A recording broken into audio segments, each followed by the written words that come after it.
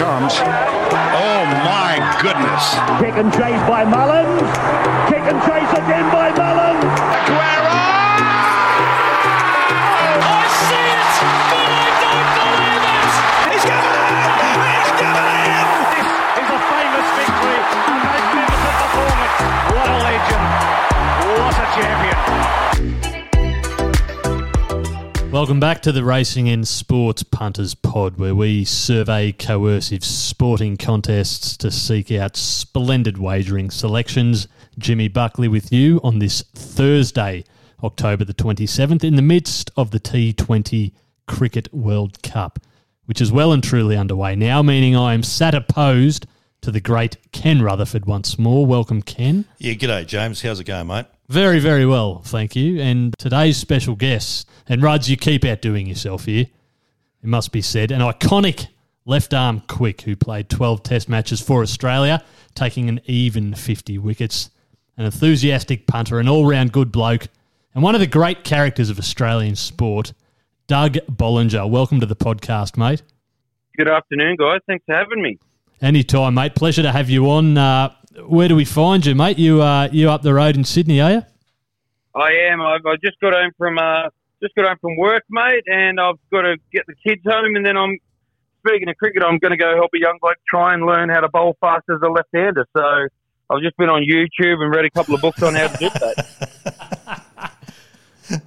Great to hear you're still involved there, Doug. That's fantastic. We're obviously here talking Cricket World Cup of the T20 variety. Mate, what have you made of things so far? Oh, I think it's been pretty even, isn't it? It's been, I think it's been quite good. You know, you see, India winning well the other night, and Ireland beating England, and obviously it looks like Australia is really going to need to play well every game to at least make the final. So. Oh, it's been a good, even shootout, you know. Doug, you played a lot of T20 internationals for Australia and even more matches in the IPL for Chennai. I mean, and that wasn't all that long ago, maybe a decade or so ago. I mean, in your mind, has the game of T20 itself evolved? Has it changed from the times that you had played?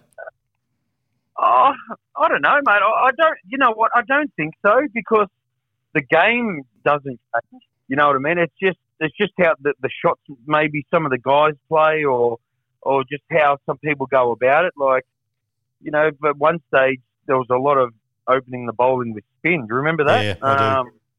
They thought opening the bowling with spin, and it worked. It worked for that certain time, but now it's gone back to, getting your quicker bowlers in there, trying to get your early wickets, trying to get you swinging the ball. Obviously, it changes on grounds and situations, but I don't think the game's changed. I just think guys' mentalities and shot making or bowling decisions kind of have to keep moving. They talk in terms of batting and T20s, Doug, it being a 360-degree game, and that you got to be able to play shots to any ball that's bowled to you all round the pitch, basically. In terms of bowling in those sort of situations, do you sort of look at your 24 deliveries you have to bowl in a 4-over spell and sort of come up with a bit of a formula beforehand, or do you just sort of look at the batsman and make it up as you go? Oh, mate, I was kind of like keeping it simple. You know what you've got to bowl. Obviously, each batter can get out each way, but I reckon it's more on the wicket. Obviously, if it's a slower wicket, you're going to use your slow balls more. If it's a faster wicket, you've got to obviously hit the wicket and bring your length back a bit. I think it's just in that. And I think your death bowling obviously goes on how the batter's going. So if they're hitting a lot of straight boundaries, you've got to go your wide Yorkers. If they're, if you're trying to cramp them up, you've got to maybe come around the wicket and bowl at the stump. So I think those 1%ers that Mitchell Starc does very well. Remember, he comes around the wicket, bowls at leg stump. I think those 1%ers are the best ones to really nail that, can really put, even if you do it for probably, I reckon if you can get 3 dots of those out in your last 2 or 3 overs, they're like gold, mate. You mentioned Mitchell Starc. What are your thoughts in terms of the bowling unit at the moment for the Aussies? Are they looking pretty good? Looking in good form, mate, to your eye? Mate, I reckon they're pretty good actually, because they've got a lot of, you've got Kane Richardson on the sideline. You've got Starc, Hazelwood, Cummins. You've got obviously Zampa. He just got COVID, didn't he? But he's been phenomenal in one day in cricket. But I think there's plenty of quicks going around. I think it's just trying to get the formula right, and just trying to get that whole match-ready game and just putting it all together. I'm waiting to see that because I know when it happens, Glenn Maxwell can be unbelievable. I don't know why Steve Smith's not in the team. I don't get it. He's had a couple of games out. If he's had to try something different or just take that break. But when it comes down to the crunch, good players really come out on top. And I'm sorry to say, he's one of those really good players. I guess if you talk about Smith playing in the playing 11, he probably takes the place of Aaron Finch, doesn't he? Well, if you use one of your size and your bats from back in the day, Ken, a phenomenal player, don't you reckon? No, mate, he is a very good player, Smith. Excellent player. You just missed my joke about the bat that you No, I used. didn't. Anyway, I didn't miss the joke. I dodged that one, Doug. No. He's good, mate, and that's and if you can go to Stephen Smith sitting on the sideline, I think your team's going pretty good. I think it'd be very hard. I'd like to be in that situation one day and trying to be selected, trying to pick that team. But when you got someone like that caliber, and Warner's missed a couple of games, if they're on your sideline, I think you're doing pretty well. But you go to the Indian team and what Virat Kohli was doing the other night. That's no fluke, mate. That's just pure class. And as I said before, those good players, guess what happens? They come out on the big times, don't they?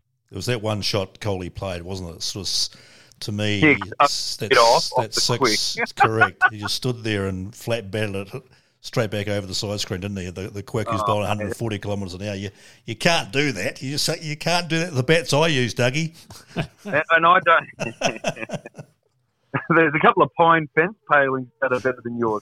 I don't think you can coach that either, can you, mate? Do you reckon genius. For a batter, do you reckon that's just pure instinct, mate, or that's just class taking the game on? That's instinct. That's class. That's genius.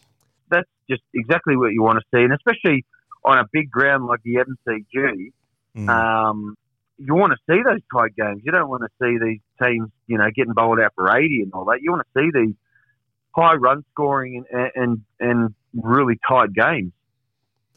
It's an intriguing futures market at this point, and Virat Kohli mentioned there, he seems to have a bit of a glint in his eye so far. That they've certainly come to play.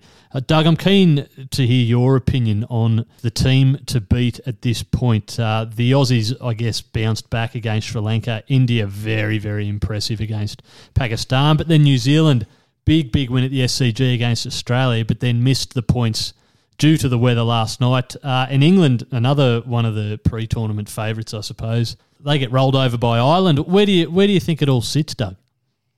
Oh, mate, it'd be hard to go past India, wouldn't it? It's just such a confident team, confident group. Not saying Australia. I think Australia and England, Australia, England, New Zealand, they're always thereabouts. But it'd be good to see. But Australia has to win every game to make the final, which can be tough. They play England this week, I think on Friday, don't they? Yep. And same as England, mate. They look like they've got to win nearly every game as well. But you'd think that the front runners are India, and I think it's a slight chance maybe for someone like Pakistan or something like that. But you'd think the other three, England, New Zealand, Australia, they one of those three are fighting out for the place in the final. I may be wrong, but you look at how India have started and good wickets, good crowds, you can only feed off that, can't you? It's going to be an interesting game tomorrow night, guys, isn't it? Australia versus England. It's that MCG pitch, Doug, last week, India v Pakistan, we touched on it. It did quite a bit early on with the new ball. I know the new ball in the T20s it's a vital time for the batsmen with the fielding restrictions, the first 6 overs, to take advantage. But, boy, there's an element of survival in those first 5 or 6 overs, the way that ball's going around the MCG. Oh, mate, it's brilliant to watch, isn't it? I agree. Even the other day against England-Ireland, like the ball seemed, it swung, and the ball moved, and I love seeing that. Being quick, obviously, you want to see some movement, but when it's just flat and dead, it gets a bit monotonous, doesn't it? So it's actually good to see a bit of a fight, between bat and ball. It makes the game interesting. It probably makes the toss of the coin quite important too. I'm looking at the odds for tomorrow night's game, around $1.86 Australia, England around $2, about $1.98. So it's an even game, but those odds would swing around if England won the toss and got to bat second, bowled first. So perhaps punters have to wait till half an hour before the game and get an idea of who actually wins the toss, because I get the feeling it's quite an advantage to bat second. Well, yeah, exactly right. And it's not coming down to we're just going to bowl first and back the wicket and back our batters. You know, it's good to get to the toss. You got to think about it. Say, well, do we bowl first? Obviously, to if it is a bit softer and maybe a bit slower, you can new ball and use the wicket. And that's where, especially on a big square ground like the MCG, your spinners come into play because you just want them hitting to the square boundaries. So I think that's great to see. Where they're turning up and then it's just a road and you go, we're going to bat first and belt it, you know. Here's a hypothetical for you, Doug. Tell me. You're running into bowl to Joss Butler and Alex Hales. What are your thoughts? Where are you going to bowl them, mate? I am going to bowl top of the knee roll and get LBWs, or I'm going to get the ball right up there, swinging back, and maybe get a bowled or a caught behind. You're going to get the ball right up to the right-hander swinging back. Well, that would be a first, wouldn't it? You got to go across the right-hander, didn't you? Oh, yeah, but, you know, I'm going back to when I was 21 or 22 when I was a little bit thinner and a little bit more agile, Kenneth. But no, it's good. It's good to see, and it's good to watch it, mate, but it's also good to see, you know, like yourself, mate, it's actually good to see the game from outside the circle when you've been away from it. You know, you get absorbed by it so much with so many different gauges, and you got three codes that you pay attention to. It's actually good to stop and look back on the game on TV and that, and just think, wow, you can read the game a lot differently, can't you? Absolutely. I've got another 600 wickets watching on the punch, mate. Easy. Yeah, you're probably backed another 600 winners, which didn't win either, big fella, eh? Yeah, I wasn't backing them. They're just going on. Doug, while we've got you, do you have any selections, tips or otherwise for the punters heading into Derby Day? Oh, Derby Day. Well, Melbourne Cup, I like Realm of Flowers. Yep. I don't mind that. I don't mind Realm of Flowers. And Derby Day, it's, as they say, it's the grand final with a lot of horses in it. That's one place I want to go is Flemington. Apparently, it's a beautiful place to go. But I honestly think that's sharp and smart. I think with J-Mac on it, going to be hard to beat, isn't it? And it's who else, isn't it, Kenneth? Yeah, and do yourself a favour, Douglas, and listen to Graham Rogerson, its trainer, talk up its chances. I mean, he doesn't hold back, Roger. He's pretty full of it. Mind you, I think, to be fair to Roger, he'd labelled this horse to win the Spring Champion Stakes, which he did last week, and into the VRC Derby. He'd labelled that back in June when the horse campaigned in Brisbane. So he's proved to be correct at the moment. He reckons it's one of the best horses he's ever had. He's had a lot of good horses. Obviously, Savabeel won the Cox Plate about 15, 20 years ago, and a host of others. And you know what? It's hard to go. The Godolphins, they're just flying at the moment. I think it's called Pericles. Yeah, in the Derby. Yep, correct. They're at the moment. It's going to be a good day. A lot of I think I'll have to do a lot more chores around the house and all that because I've got Friday, Saturday, Tuesday, Thursday, next Saturday. So could be washing the cars a couple of times. So the lawn. Doing the cans. So the lawns. Myself, guys, been collecting the cans and bottles to get all the money. So I might have to just take a few of them around. Do your kids do that for you too? Do they?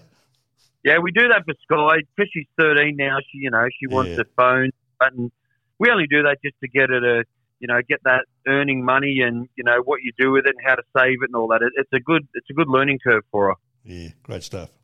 Very good, Doug. Look, mate, thank you very much for joining us here on the Racing and Sports Punters Pod. You are certainly welcome back anytime. And enjoy this afternoon, mate. Like I say at the start there, good to see that you're out there still coaching the next generation of young left-arm quicks. You're right, and I'm doing a fine job of it too, guys. Good on you, mate. Enjoy the rest of your week, mate, and enjoy Derby Day. Thanks, guys. Have a great one. Cheers, Dougie. Thanks, mate. Ruds, just a few bets for the punters, I suppose, ahead of this Australia-England game tomorrow, which could well spell the end of the tournament for whoever comes out the wrong side of that. Just having a look at the Australia top run scorer market here, David Warner, $3.50 favourite. No surprises there. Mitch Marsh, $4. Glenn Maxwell, $5. Aaron Finch, $6, and Marcus Stoinis hitting them very well at the moment at $8.50. I've got a theory with the pitch perhaps favouring the bowlers, in particular up front. Might be difficult for the likes of Warner and the other opening batsman Finch and Marsh if he bats at 3. I've got a feeling some of the middle order at some good value money could top score. We saw Stoinis get amongst them against Sri Lanka at Perth. He's at around $9, 8-1 to be the top run scorer tomorrow night, Friday. But even someone like Tim David, he can smash a few at 13s. Matthew Wade at around $18. I know he's a bit lower in the order. Obviously, you're pretty keen on there being a bit of a collapse up front, which as Australians you probably don't want to see. But we're talking punting here, and Maxwell as well at around $7. He bats at normally about number 4. So perhaps one of those value selections in the middle order, James. Yeah, it's not a bad shout, actually. And if we apply the same logic to the England side, Josh Butler there, $3.60 favourite as top run scorer. But when you do get down toward the middle order, Ben Stokes, $6, Harry Brook, $9, and even Liam Livingston or Moeen Ali, both at $13 apiece. I'll tell you, I've seen a bit of Harry Brook. I watched a bit of the county stuff last couple of years coming from the UK, and he can play. He's a serious player, that fella. And at around that $9 mark, as you said, he could be worthwhile throwing a tenner on at that price. He normally comes in about number 5 in the order. He's one of those guys who doesn't need any sighters. It's a marvel to see these guys come in right from ball 1 and smash it, fully straight to the boundary, 4s, 6s, all over the place. And Harry Brook's one of those guys. He's a natural player, great striker of the ball. He can get amongst them, as could Livingston, Liam Livingston. He goes pretty good too. Hazelwood in the bowling market would be someone I'd be pretty keen on too. Haven't quite got what he is to get the most wickets. Here it is here, wicket taker markets. Australia top wicket taker. Hazelwood's at around $4. He'd be the sort of guy up front. If there are wickets to be had, he'll take advantage of the circumstances and a potentially moist pitch tomorrow night at the MCG. So we'll take Josh Hazelwood leading Australian wicket taker, $3.50 with Neds. He was the leading Australia wicket taker last night with about 4 of his teammates. I think they all got one apiece. Right, there might have been a run out. And a bit of value too on those batting markets. Why not just have a little throw at the stumps? Marcus Stoinis, $8.50, top run scorer for Australia, and Tim David, $11, banking on the fact that there may be early wickets and applying that same theory to the English team. $9 Harry Brook and $13 Liam Livingston to be the top English run scorer. I think that'll do us, Ruds. Just quickly, mate, bit of a shame, I suppose, that your boys didn't get on last night. Yeah, it is, and obviously it becomes knockout almost from a long way out now. Every game has to be won, and there'll be concerns also around net run rates and that kind of thing. So I'm sure New Zealand would have backed themselves to beat Afghanistan. Certainly the bookies did. They were about $1.20 odds to win last night, so they missed out on that. And let's just hope that the weather's not a continuing factor in this tournament, because at the moment it has been a considerable factor. It's we saw the game the other night was played in horrendous conditions down in Hobart, where there was 5 overs aside against between South Africa and Zimbabwe, and quite rightly the game was called off. I mean, watching that, it was just atrocious conditions, and they're still trying to play in the rain. So let's hope the weather isn't the talking point of the tournament as it continues on. This Saturday, Golden Eagle Day at Rose Hill, and Racing and Sports, in conjunction with the Australian Turf Club, will be doing the Punters Podium again, and very happy to announce that recently retired Canberra Raider Sam Williams will be with us on track. Yeah, he will be. Sammy will be there drumming up some real support for the big Punters Podium Day there on Saturday at Rose Hill. And he'll be joining yourself and Alex Stevens going along as well, and I'll be joining Simon Dinopoulos on track at Randwick on Melbourne Cup Day for the big day there. So, I looked at the Golden Eagle field. It's a terrific field. Talking to Gary Crisp, our founder, before, very keen on light infantry, the Raider from Europe, who's come over here for the one race. He's at around 5-1, $6. So have a wee slice of that action. But if you are going to be on track at Rose Hill on Saturday, everyone get down and see the Punters Podium. I think it's around the betting ring, I think it is. The old betting ring. I think the old betting ring at Rose Hill. It's only $10 to participate, to get on board, and you can certainly buy as many tickets as you like.